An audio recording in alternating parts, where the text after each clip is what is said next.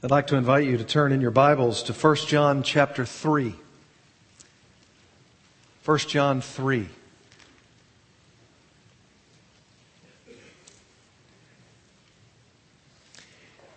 As I've mentioned to you before in this series of messages from 1 John, the apostle is endeavoring to give his readers a genuine assurance of their salvation in Jesus Christ. This would be a critical need for John's readers in light of those false teachers who sought to undermine John's desire to assure them of their confirmed relationship to Jesus the Messiah. Notice exactly how John both refutes these false teachers and at the same time encourages his readers in 1 John 3, verses 1 to 3. See what kind of love the Father has given to us, that we should be called children of God, and so we are. The reason why the world does not know us is that it did not know Him. Beloved, we are God's children now, and what we will be has not yet appeared. But we know that when He appears, we shall be like Him, because we shall see Him as He is. And everyone who thus hopes in Him purifies himself as He is pure. John gives us 4 specific confirmations here in 1 John 3, 1 to 3, regarding how to know whether or not you have a genuine relationship to God and Christ. The first of those 4 specific confirmations is in the first part of verse 1, and it is this: God's love confirms our sonship. God's love confirms our sonship. Notice again what John says in the first part of verse 1. See what kind of love the Father has given to us, that we should be called children of God. And so we are. In studying 1 John 3:1 this week, I realized that try, I'm sure, as they most assuredly did, the translators of the English Standard Version of the Bible, which I'm using, simply did not capture the essence of what John is saying here. I say that because of this. When John says, see what kind of love the Father, that particular phrase, is really something more like this: see what great a love. Emphasizing the magnanimous nature of God's love.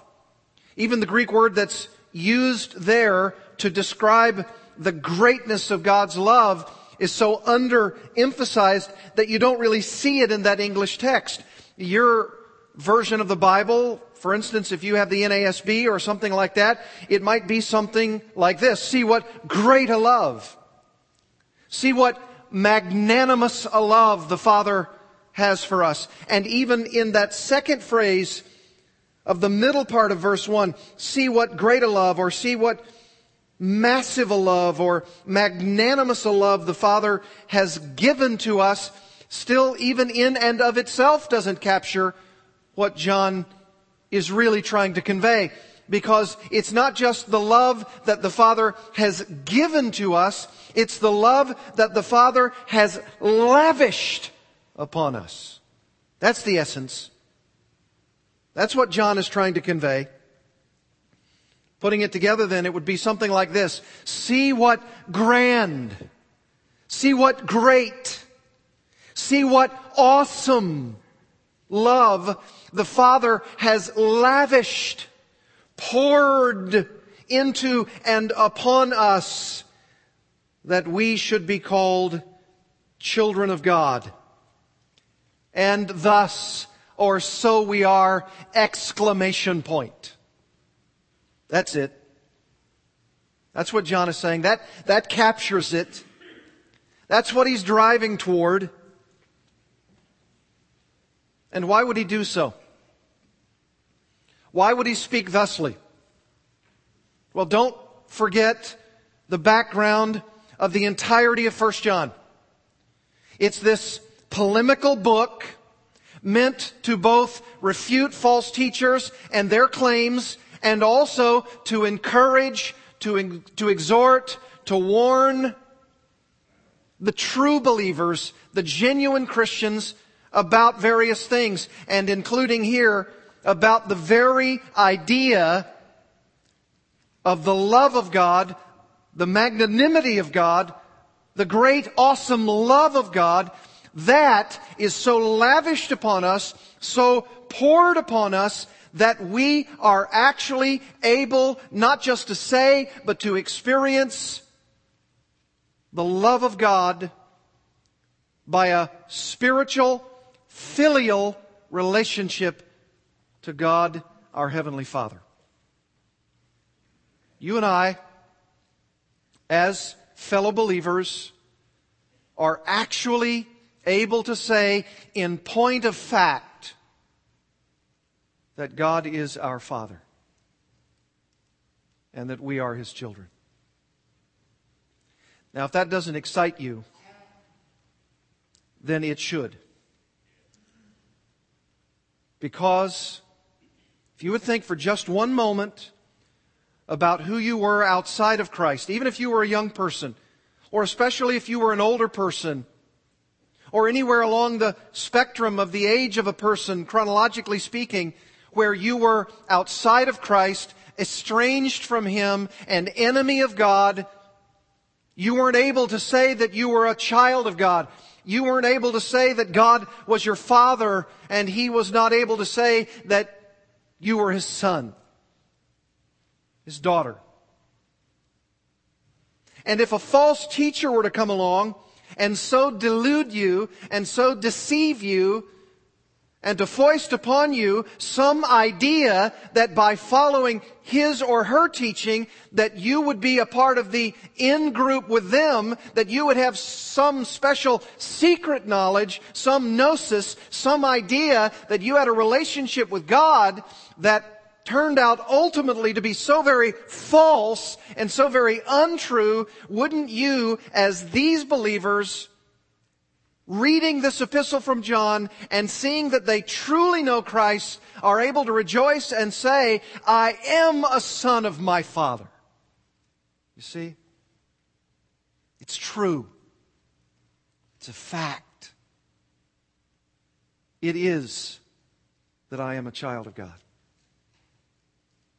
You see what great a love the Father has lavished upon us, that we are able to be called sons and daughters of God. And then this, and so we are. So we are. What an encouragement. What an encouragement.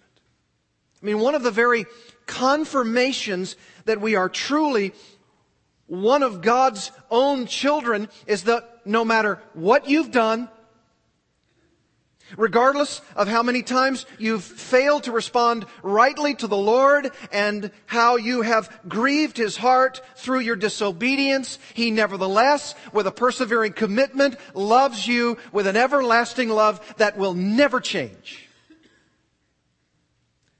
That, my friends, can get you through the deepest trial.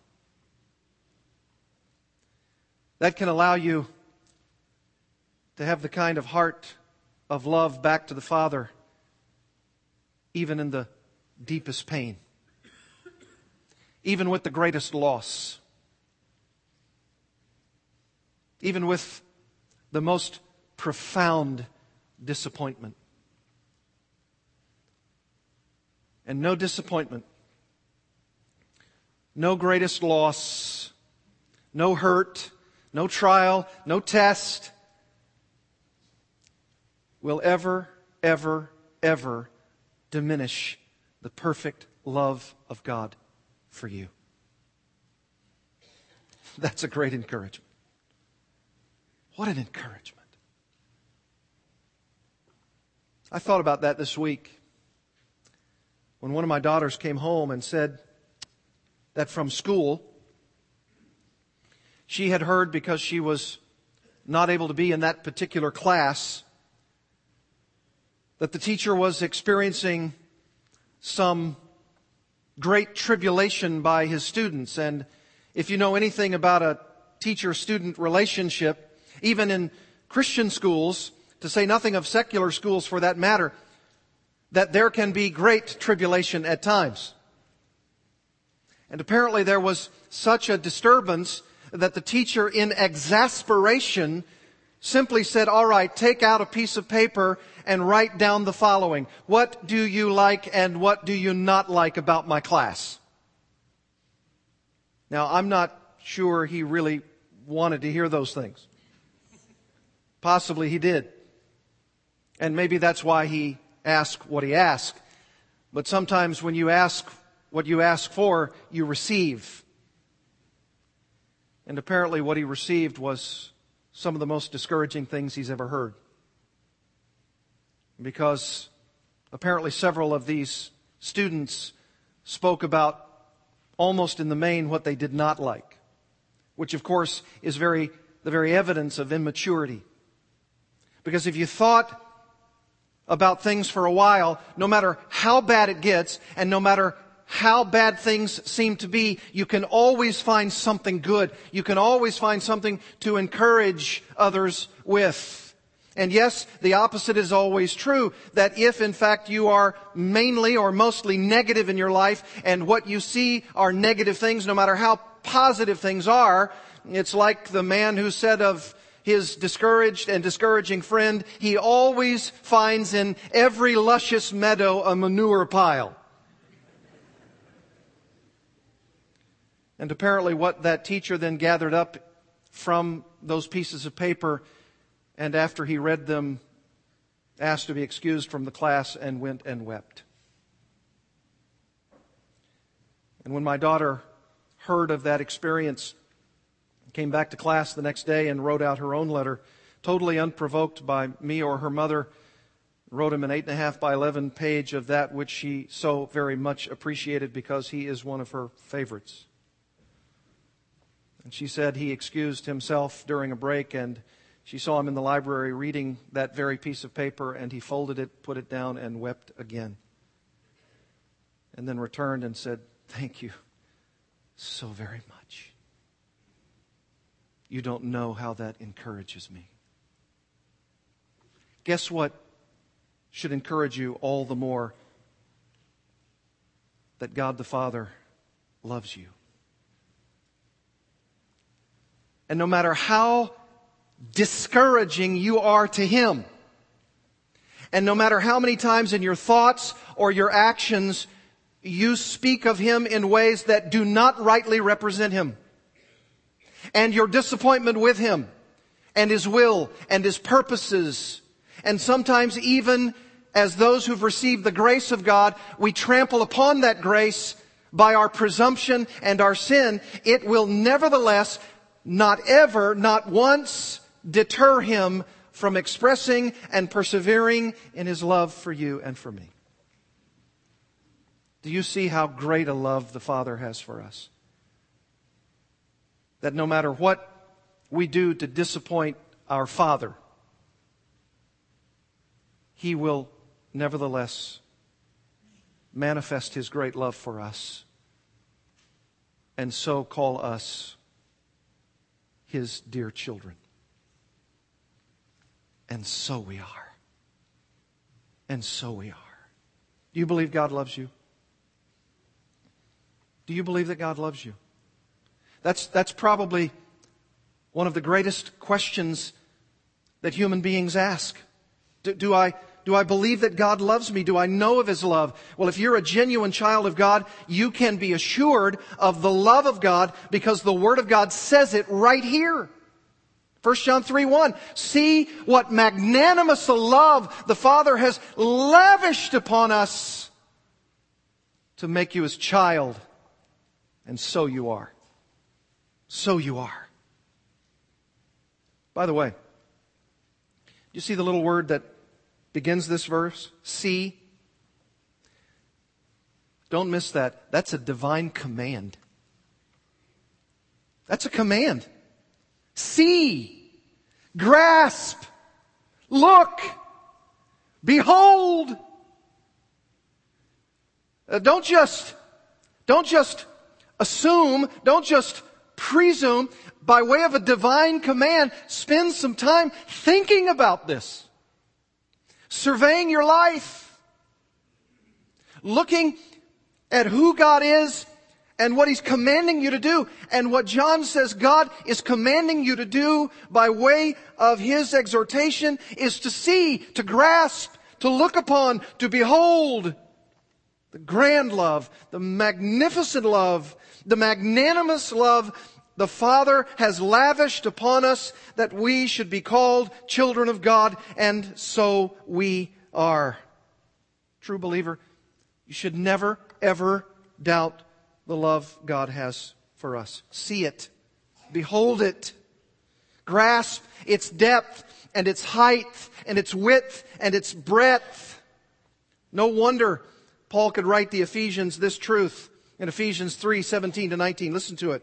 So that Christ may dwell in your hearts through faith, that you, being rooted and grounded in love, may have strength to comprehend with all the saints what is the breadth and length and height and depth, and to know the love of Christ that surpasses knowledge, that you may be filled with all the fullness of God. If Paul wrote the Ephesians that, and if I'm exhorting you with that, then how could you and I ever doubt the love of Jesus Christ, which surpasses knowledge, Paul says. The heart of faith, seeing that it is rooted and grounded in this love, so that we would have the strength to comprehend its breadth and its length and its height and its depth. Does that not remind you of Paul in Romans 8? Who shall separate us from the love of Christ? Shall tribulation or distress or persecution or famine or nakedness or danger or sword? What's the rhetorical answer? No, none of that. None of that, as ghastly as it is, as hideous as it is, will never be able to separate us from the love of Christ. Even those for whom it was written, for your sake we are being killed all the day long. We are regarded as sheep to be slaughtered. Even if our life is taken away from us, even if we're slaughtered like sheep, and even if we are being killed, all of us, by persecution, no, in all these things we are more than conquerors through Him who loved us. For I'm sure, Paul says, that neither death, nor life, nor angels, nor rulers, nor things present, nor things to come, nor powers, nor height, nor depth, nor anything else in all creation will be able to separate us from the love of God in Christ Jesus our Lord. Why should we ever doubt? Why should we ever doubt in the face of God's Word? Ephesians 3, Romans 8, 1 John 3:1. How is it that we as true believers should ever doubt the love of God? And as believers, why aren't we proactively seeing, grasping, thinking through the divine dimensions of the love of God in Christ? I challenge you, the next time you're going through a deep trial, pain, injury, loss, the sense of forsakenness, think, grasp, see the love of God. Secondly, there's another confirmation here. The world's estrangement from us confirms our relationship to Christ. Now that would make sense, wouldn't it? That would make perfect sense to me. If you are to see and to grasp and to behold the very love that the Father has lavished upon us as a divine confirmation that we are the children of God. And if that's true, then guess what is also true? Its opposite is that if the world hates you, then that also confirms that you are children of God. Makes perfect sense. Makes absolutely perfect sense. If God loves you, the world will not. But even in the world's disdain and hostility and anger, it, from the backdoor sense, also confirms that you have a relationship to Jesus Christ. It's a wonderful confirmation. You say, well, it doesn't sound wonderful. I mean, I love the love part. Give me the love, man. I love that part. Where's the love? It's there. The Father loves you. The Bible says it. Believe it. See it. Grasp it. Behold it. It's a magnanimous love. It's a grand love. But there's also love's opposite. That's hate. But even in the hate, that's good. Because it shows you that you have a relationship even by way of an estrangement from a hostile, evil, wicked world, that you're not like them. And therefore, it also proves that you have a relationship to Jesus Christ. Notice what he says. Look at the latter part of verse 1. The reason why the world does not know us, filial relationship, spiritual dynamic, is that it did not know Him. Do you realize you can be assured of your salvation by the way the world expresses its hatred toward you? That's right. In other words, you will have confirmation that you're a Christian by both the love of God and its complete opposite, the hatred of the world. That's what Jesus said. Listen to what Jesus said to His very own disciples in John 5, verses 37 to 43. Listen to this. The Father who sent me has Himself borne witness about me. His voice you have never heard, He told those Jews of His own day. His form you have never seen, and you do not have His word abiding in you, for you do not believe the one whom He has sent. You search the Scriptures because you think that in them you have eternal life. And it is they that bear witness about me, yet you refuse to come to me that you may have life. I do not receive glory from people, but I know that you do not have the love of God within you. What an indictment. I have come in my Father's name, and you do not receive me. You're hostile to me. You don't believe in me. You don't believe me. You don't believe that I came from the Father. You have no relationship to me. The love of the Father is not in you. You know that you're a Christian because of the way the world treats you. We have no relationship with each other. There's no filial dynamic. There's no spiritual relationship, core, union, commonality. And we will be hated by the world because they don't believe that Jesus is the proclaimed Messiah of the world. Why be shocked? Why be shocked that the world hates you? Don't be confused. Don't be sad. See it as a confirmation. See it as an assurance of your salvation. Now, if you're flirting with the world, that's why John says in 1 John 2, 15 to 17, don't love the world, nor the things of the world. For the things of the world, the lust of the flesh, the lust of the eyes, the boastful pride of life, or the pride in possessions, they're not from the Father, but they're from the world. But if you have a love from the Father, if the Father loves you, then you're going to love Him, and you're going to love what He loves, and you love Christ, and you love what He loves. And the very opposite of that is to hate what they hate, and you hate the world, and you don't want to be a part of the world, and you don't want to do the things of the world. And if you don't want to do the things of the world, then the world will hate you because you are standing against their things. You see? James said, friendship with the world is hostility toward God, and hostility toward God the Father is hostility toward Christ the Son. That's the way it's going to be. It's always been true, will forever be true. And even if that's true, and sometimes it's a harsh reality, the way you and I are going to be treated, it's a harsh reality, there is a silver lining.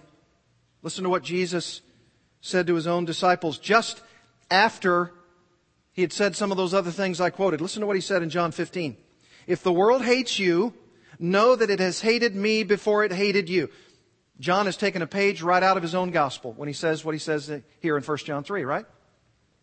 If you were of the world would love you as its own. But because you are not of the world, but I chose you out of the world, therefore the world hates you. Why should anybody be shocked at the hostility of the world toward Christians? Jesus said, remember the word that I said to you, a servant is not greater than his master. If they persecuted me, they will also persecute you. If they kept my word, they would also keep yours. But all these things they will do to you on account of my name, because they do not know him who sent me. If I had not come and spoken to them, they would not have been guilty of sin. But now they have no excuse for their sin. Whoever hates me hates my Father also. By the way, have you ever noticed that? Like on one of these television programs when you have these panel of professing Christians, religious leaders, and they're all talking about generically the person of God. And then somebody may even say God the Father. And still there's no real hostility. There might even be some kind of generic, although ill-defined agreement.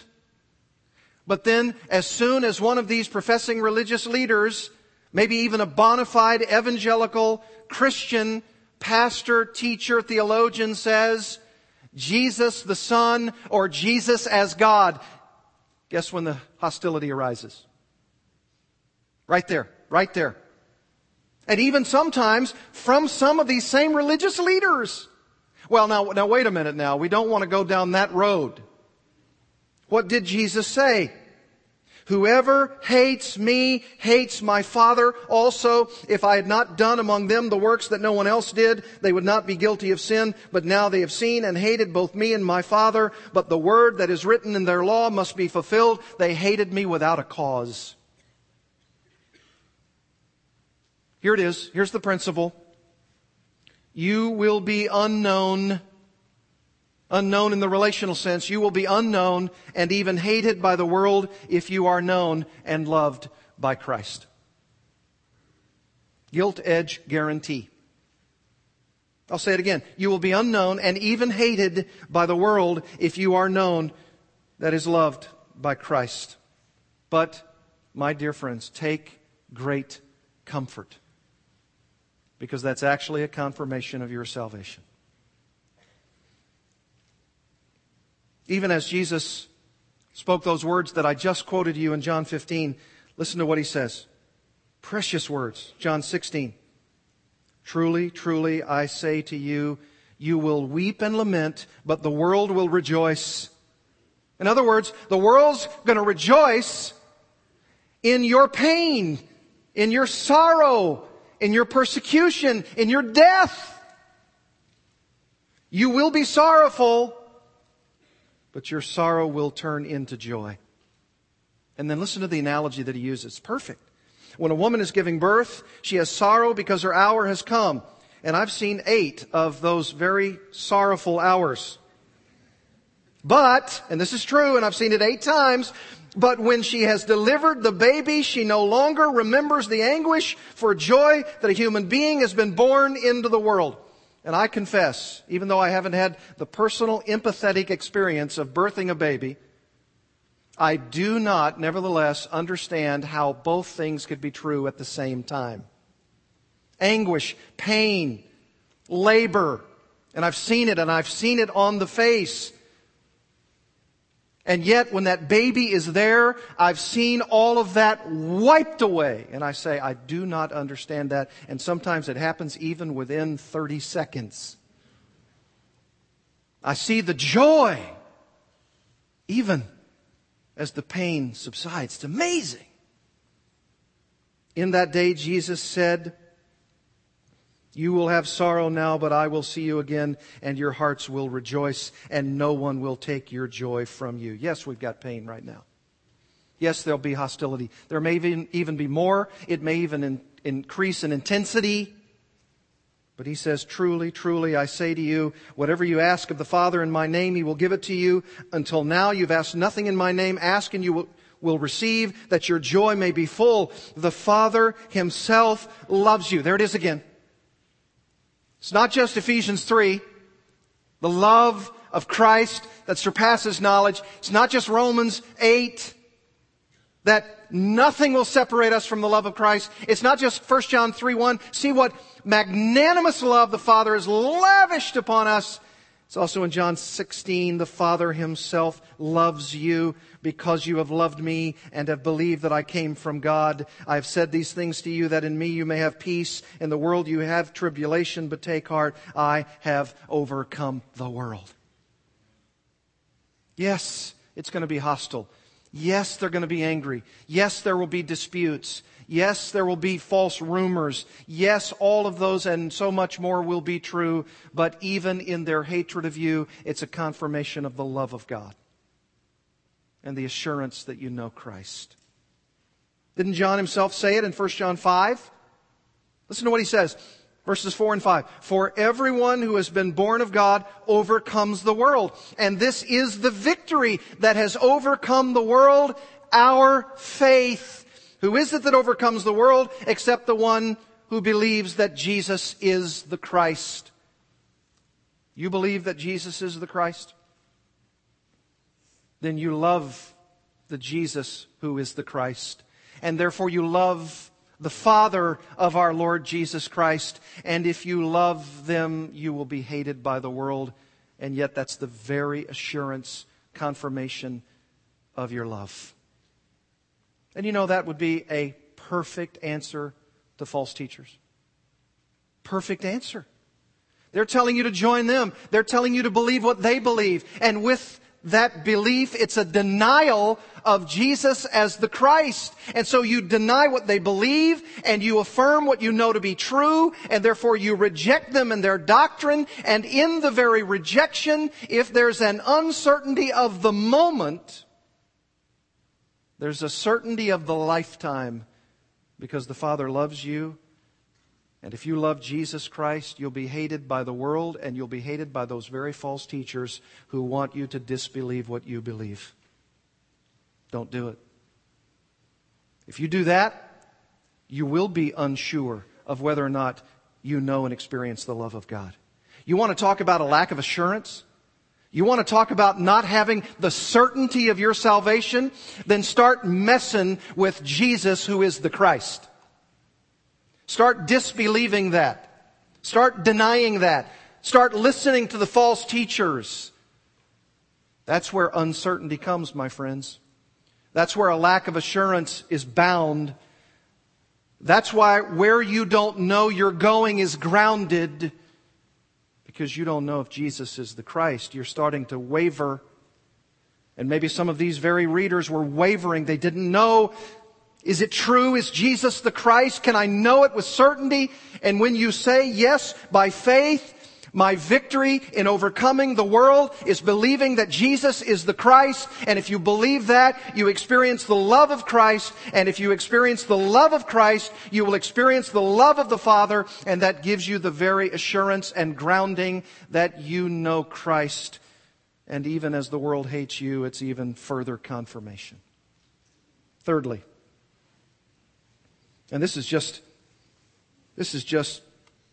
beyond giddiness for me. Number 3, Jesus' second coming confirms our future transformation. Look at verse 2. Beloved, we are God's children now. Oh, I love that. We are God's children now. And what we will be has not yet appeared, but we know, we know that when He appears, we shall be like Him, because we shall see Him as He is. What a confirmation. What a confirmation. John says you can be confirmed in your relationship to Jesus Christ Himself because as God's children right now, even though you don't know yet what you will appear to be, you will be ultimately gilt-edged, guarantee, command. You can mark it down right now. Jesus has commanded the entire creation to work toward your ultimate transformation to prove that you are in fact fully and completely mature, a child of God. Folks, don't doubt for one moment the love of God. Don't doubt for one moment that if you have that love for God, you'll have a hatred of the world. And don't doubt for one moment that even though you're God's child now in some level of spiritual infancy and immaturity, you will be fully and completely transformed into the very image of Jesus Christ. It's going to happen. You believe sometimes on Monday morning, even if you're pumped up on Sunday morning, that it's going to be another lousy week. You ever thought that? You wake up on Monday morning, and even if you thought you were encouraged, or maybe even if the sermon really wasn't that much of a wow factor for you, that no matter how blasé and lousy Monday morning will be, one day there won't be any more Monday mornings. And you want to talk about the opposite of blasé. It's just nothing other than being like Jesus Christ. You say, in what sense like Jesus Christ? Well, not perfect in the sense that He is a divine being, but like Him in this sense, holy. Holy like Christ. That's what He's saying. Transformed. Your whole life transformed. Every bad attitude and every idea that is inconsistent with the perfect conformity of who Jesus Christ is and what He taught will vanish away when you and I are transformed into His very likeness. Wow. And this is the consistent New Testament teaching regarding the Christian life. Now I know it's a tension. As Dr. Zimick taught you last Sunday night, it's a tension. There's no question about it. There's a balance beam. There's a way to see the tension for the way it really is. Even if there are times when you don't want it to be the way it really is, it is nevertheless that way. And it's like this, and I've told you this before, it's the already and the not yet. It's the here and the then. It's the now and the away. And the now is, even if you sometimes scarcely can see it in your own heart, your own life, you're God's child. Take comfort in that. You're God's child. You're a believer. You know Christ. The already is what He says. You're a child of God. We're the church. That's what He says. We are God's children now, in the here and now. And he even admits what we will be has not yet appeared. Even John, the apostle, is saying, I don't know what exactly that's going to look like. Refreshing, even under the inspiration of the Spirit. He's not God. He doesn't know. Ultimately, he's saying, even that will be revealed to us. That will appear at some time. And when it does, here's the glorious reality. Even though you might not see it in your own Christian life, even though you might be trudging along, even though you might think there's some blasé Mondays, we know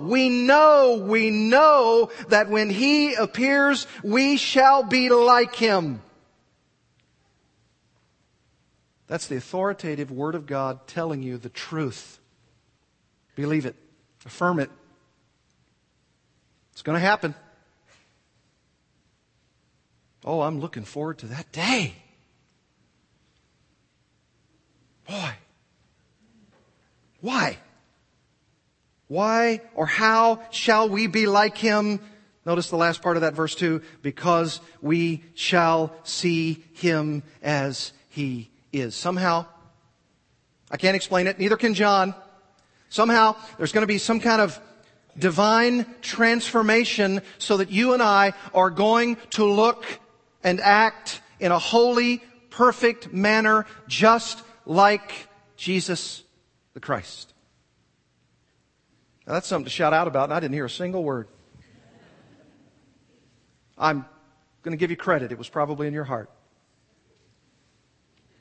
Can you imagine? I mean, think of it this way. I read somewhere, sometime this week, that some person in a faraway place was contemplating this very verse, and it said, "We shall be like Him because we shall see Him as He is." And they said something like this: "Glory of glories. I would be content with getting to glory and just kneeling at His feet and wiping them in worship and praise for all eternity. I would be content with just praising Him forever and just being so, in fact, gloriously taken with the reality that I'm in heaven and that I'm not in hell. And yet you're telling me that I will actually not just sit at His feet, not just worship and kiss Him forever, but that I shall be like Him?" I can't fathom that. It's not just that He rewards us for good deeds. It's not just that He transforms our character in the here and now so that we're children of God, however immature and however an infant spiritually we may be. And it's not just even in glory that we're going to sit at His feet and praise Him and sing hallelujahs to Him. The Bible says we shall be like Him. That is incomprehensible. And you know what makes it so incomprehensible?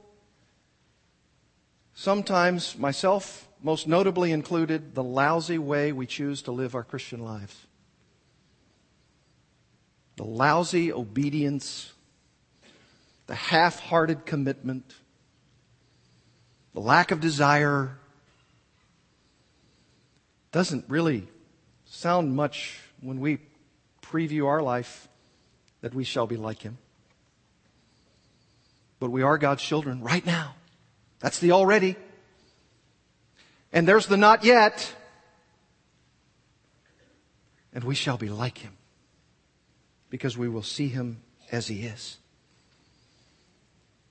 Ephesians 4, Colossians 3, Romans 8:29, 1 Corinthians 15:49, 2 Corinthians 3:18, Philippians 1:21, all of those affirming John's theology of the Christian life. It's the now and the not yet. It's the already and that which will happen. And that which will happen is yours and my future transformation. We will be like Him because we shall see Him as He is. How is He? Pure, holy, righteous, undefiled by sinners. You and I will be one day undefiled by sinners. And they will be undefiled by us. And we'll be holy and perfect and righteous because we'll see Him as He is. Future transformation. That confirms that we're on the road, that we're on the way. You can grab that tape at the finish line. You've won. Number 4. Here's another fourth and final confirmation. The blessed hope of Christ's return confirms even our present purification. Folks, not just future transformation, but present purification. I'm so glad he added that. Because wouldn't it be true that somebody might have the tendency, I know I would, to say, well, if it's going to happen to me in glory, if I'm going to be, in a future sense, transformed by the person of Christ to look like the person of Christ, then I'll just wait for that day to come. Sit back. Allow it to happen. Do whatever needs to be done, except if it doesn't hurt, or isn't painful, or isn't decisive, or committed. Because that means work. And I'm not sure about work. So John says, no. There is work, and it's your responsibility, and you are commanded. Notice what he says in verse 3, and everyone who thus hopes in Him, I take that to be Christ, purifies himself, I take that to be the believer, as He, Christ, is pure. What hope is John referring to here? It's none other than the hope which we should define as the confident expectation of Christ's return to the earth. Every Christian who thus hopes, longs, has faith in order to affirm the certainty of Jesus' return to this earth will, John says, purify himself from any habits or patterns of sinfulness. It's not just sitting back. It's not just waiting for some hoped-for return of Christ so that in the future I'll be transformed. I'm actively involved, decisively, in a committed fashion, working diligently to purify myself in the power of the Spirit. By the way, do you remember how chapter 2 of 1 John ended? Just a couple of verses right before our text. Look at verses 28 and 29. And now, little children, abide in Him, so that when He appears, that's His coming, that's His future glory, that's His return to the earth, we may have what? Confidence and not shrink from Him at His coming. If you know that He is righteous, if you know that He's coming, and if you know that He's righteous, you may be sure that everyone who practices righteousness has been born of Him. If you don't want to practice righteousness, then how do you know that you are born of Him? If you know that He's coming, and you don't do anything about it, you don't purify yourself because He is pure, then how do you have any confidence that you will not shrink in shame from Him at His coming? Are you singing or are you shrinking? Only you can answer that. I mean, just bookended in the verses that I just read to you and the verses that follow the text that we're preaching this morning. Listen to the verses that follow, verses 4 to 10. Everyone who makes a practice of sinning also practices lawlessness. If you want to see exactly what John is referring to when he says, you purify yourself because Christ is pure, here it is. Everyone who makes a practice, verse 4, of sinning also practices lawlessness. Sin is lawlessness. You know that He appeared to take away sins, and in Him there is no sin. No one who abides in Him keeps on sinning. No one who keeps on sinning has either seen Him or known Him. Little children, let no one deceive you. Here are these false teachers. They're trying to teach you a different way of purification. But he says, whoever practices righteousness is righteous as He, Christ, is righteous. Here's our text. We want to purify ourselves because He is pure. Here's the next text. Whoever practices righteousness is righteous as He is righteous. He is pure and He is righteous. Whoever makes a practice of sinning is of the devil, for the devil has been sinning from the beginning. The reason the Son of God appeared was to destroy the works of the devil. No one born of God makes a practice of sinning, for God's seed abides in him, and he cannot keep on sinning because he has been born of God. By this it is evident who are the children of God and who are the children of the devil. Whoever does not practice righteousness is not of God, nor is the one who does not love his brother. That's a practical outworking of what he means to purify yourself because he is pure. Your doctrine and your life. That's why the Christian doesn't merely look forward to his future transformation, but will also, because of the present work of God in his heart and because of the confident expectation of his Lord's return, purify himself as Christ himself is pure. I mean, you look at 2 Corinthians chapter 7, verse 1. It's a cleansing. 1 Timothy 5:22. Be pure. James 4:8. Purify your hearts, you double-minded. 1 Peter 1:22. Purify, purify, purify. That will be your desire. You won't want to make a practice of sinning. You want to be righteous. You want to practice righteousness because He is righteous. You want to purify yourself because He is pure. Boy, that's a wonderful confirmation. Are you experiencing purity? It's the confirmation that you are purifying yourself because He is pure. It's a great confirmation. Now, as we close this morning, let me ask you some questions. I want you to bow your head with me.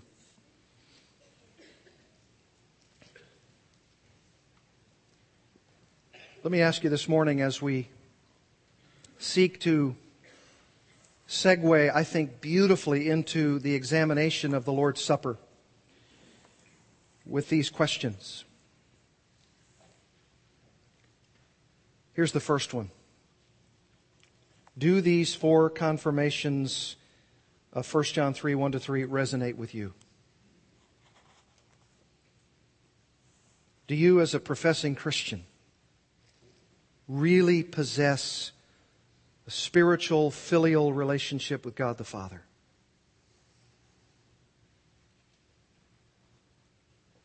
Do you experience love for and from the world? Or do you experience hostility from it?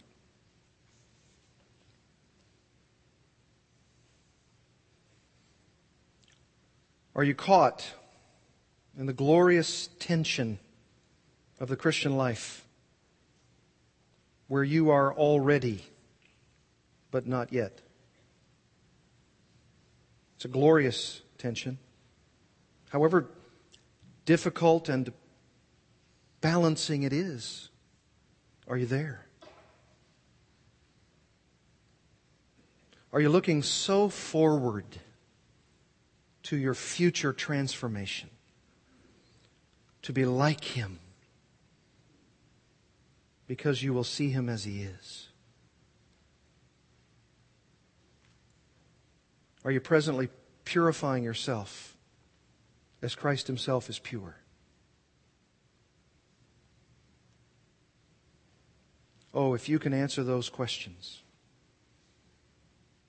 yes to these questions of confirmation, then I would invite you, command you to seek, grasp, see the lavished love of God which has been placed in and upon you. Father, may these confirmations continue to be pondered, thought through, contemplated as wonderful assurances that we have a deep and abiding intimacy as children of God with you and your lavished love. If indeed that is your experience, whether you're a member of the Bible Church of Little Rock or not, we invite you now to experience with us the Lord's table. Lord, may it be pleasing to you as we emblematically celebrate the death, burial, and resurrection of our Savior, Jesus Christ, in whose name we pray. Amen.